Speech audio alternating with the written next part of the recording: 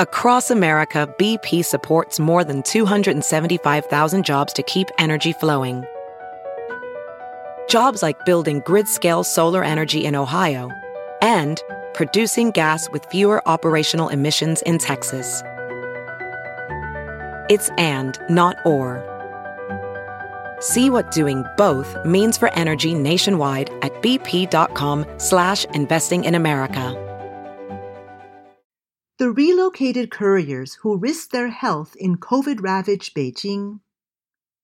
When a rapid spread of COVID-19 engulfed Beijing and caused severe delays in package delivery, an army of couriers from other cities were relocated to alleviate the problem. Their bravery has led to a national conversation about privilege and the role of essential workers. Written by Yu Cheng Tang. Published in the China Project. Read for you by Kim Dalrymple. Over the recent Spring Festival holiday, 330 million packages were delivered across China, an increase of 10% year-on-year, according to data released by the State Post Bureau. For people in Beijing, these numbers would have been unfathomable about 2 months ago, when sorting facilities were overloaded with packages and delivery capacities were stretched to the limit due to a COVID-induced labor shortage. What it took to turn the situation around was a government directive carried out by thousands of migrant workers who agreed to be relocated to the capital, where they risked their health to keep the city's logistics operation running. Some of the relocated couriers chronicled their weeks-long grind and exhaustion on Chinese social media. One of them is a man from the southwestern province of Yunnan who posts on Douyin, the Chinese version of TikTok, under the name Delivery Men Support Beijing, 快递小哥支援北京. In a video from mid-December, the man told his followers, "When I decided to come to Beijing, I was prepared mentally to get infected with COVID. I have been here for 3 days. I hope I can get COVID soon. If I get COVID, I can have antibodies. Then I don't need to worry anymore. The mental torture is worse than the physical torture. I deliver packages for COVID patients every day. Many people around me tested positive. To be honest, I am a little afraid."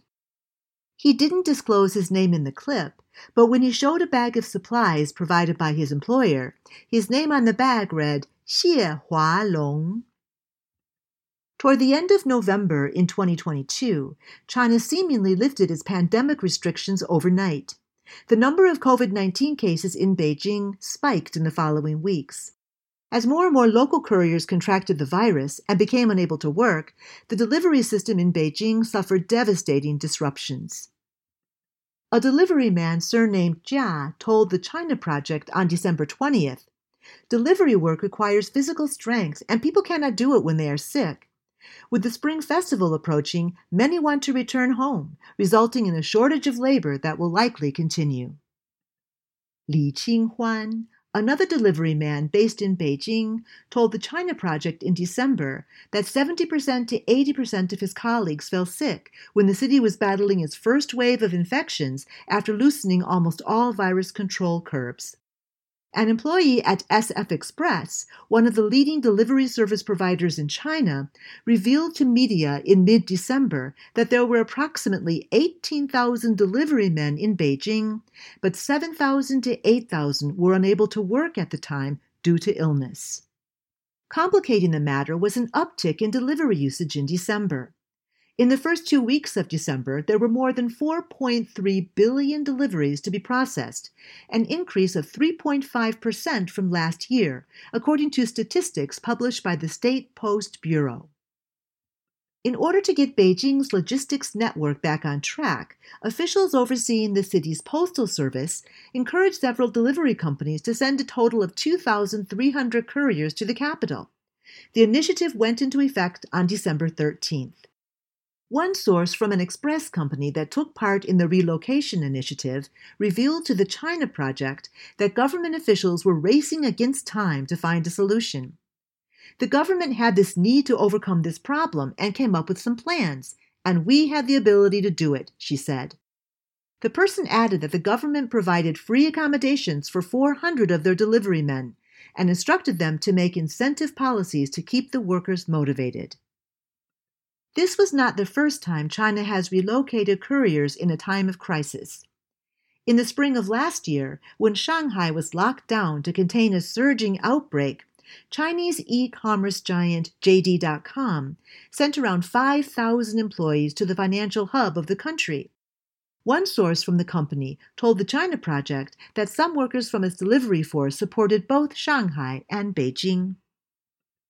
By December 21st, JD.com had sent around 2,000 delivery men to the capital, and they were from 180 cities across 16 provinces.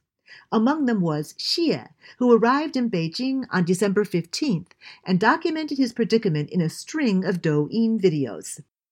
In a video posted on December 18th, Xie shared his work schedule while showing piles of unsorted packages in a warehouse. According to Xie, his day started at 6 a.m., and by the time he filmed the video at 4 p.m., there was still an insurmountable amount of packages waiting to be processed and transited.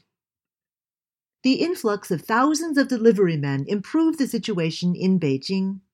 On December 17th, the number of daily deliveries increased by 13%, compared with December 13th, reaching 10.84 million. As Beijing's delivery capacity slowly grew, so did complaints about unequal treatment from people in other areas. Shandong's delivery system is also failing. Is there anyone coming to help? One person wrote on Weibo. When the capital has trouble, all the other cities are paralyzed. Which city is not struggling? Why do we still help others when we have our own difficulties? Another person griped. When Xinjiang was under lockdown, I could not receive any packages for 3 months. A Weibo user wrote, 20 of my packages are still stuck somewhere I don't know. At JD.com, the 2,000 delivery men relocated to Beijing only made up 1% of its entire delivery force nationwide. According to official data, there were 4 million delivery men in China in 2020. In theory, the relocation of a few thousand couriers in December shouldn't affect the delivery systems outside Beijing that much. But for non-Beijing residents, the eruption of outrage was actually the outcome of long-simmering discontent over the capital's privileged position. For example, just as the relocation of couriers took place, hundreds of medical professionals from eastern China were also sent to Beijing to battle the outbreak. On Weibo and lifestyle app Xiaohongshu, some Beijing residents said that they had been lambasted and blamed online for the delays of deliveries in other cities. Many critics link the shortage of couriers in Beijing to its 2017 crackdown on unlicensed buildings that many migrant workers called home. After a fatal fire caused 17 deaths in Daxing district, the Beijing government has been demolishing developments it saw as unsafe, forcing tenants to leave on short notice in the past few years. Unable to find affordable residency, many migrant workers left the city and returned to their hometowns. For those who agreed to move to Beijing temporarily in December, financial benefits were the main motivation. An employee of JD.com's logistics department told the China Project that when the couriers arrived in Beijing, their unfamiliarity with the city affected their efficiency and consequently their incomes. To ensure their satisfaction on the job, the company provided salary protection and subsidies for them. The overall salary they get is usually higher than they can get in their hometown, the person said, adding that the experience would also give them a leg up should someone wish to get promoted in the future. A Beijing delivery man working for YTO Express heard that couriers relocated by JD.com could earn 5 yuan, $0.74, for each delivery, more than double the normal payment. It's for the money, the delivery man told the China Project. If there is no benefit, who will come? Those who were enticed by the incentives had to endure grueling working conditions. Many of them reportedly had to work up to 14 hours a day. In Xie's videos, he said his hands were frequently shaking while delivering packages due to the cold weather in Beijing. In one video, after a medicine delivery, Xie is seen drinking baijiu, his face flushed red from a lack of tolerance. I heard drinking baijiu could kill the virus, so now I am drinking it, he said. If I don't get COVID, it means this theory is true. By December 22nd, 9 days after the arrival of the first batch of JD.com's relocated couriers, the backlog of its deliveries in Beijing was nearly cleared, according to a source from the company. Since then, most of the delivery men have left the city. Some of them went back to their previous job positions, and some of them went to support other cities in their regions that needed support, the person told the China Project. By the Lunar New Year holiday, Beijing's delivery system had returned to normal. The location of Xie's Douyin IP address has changed from Beijing to Yunnan. The pandemic made more and more Chinese people realize one thing, a comment on Weibo read. It is that the so-called low-end population, like couriers and sanitation workers, actually are very important.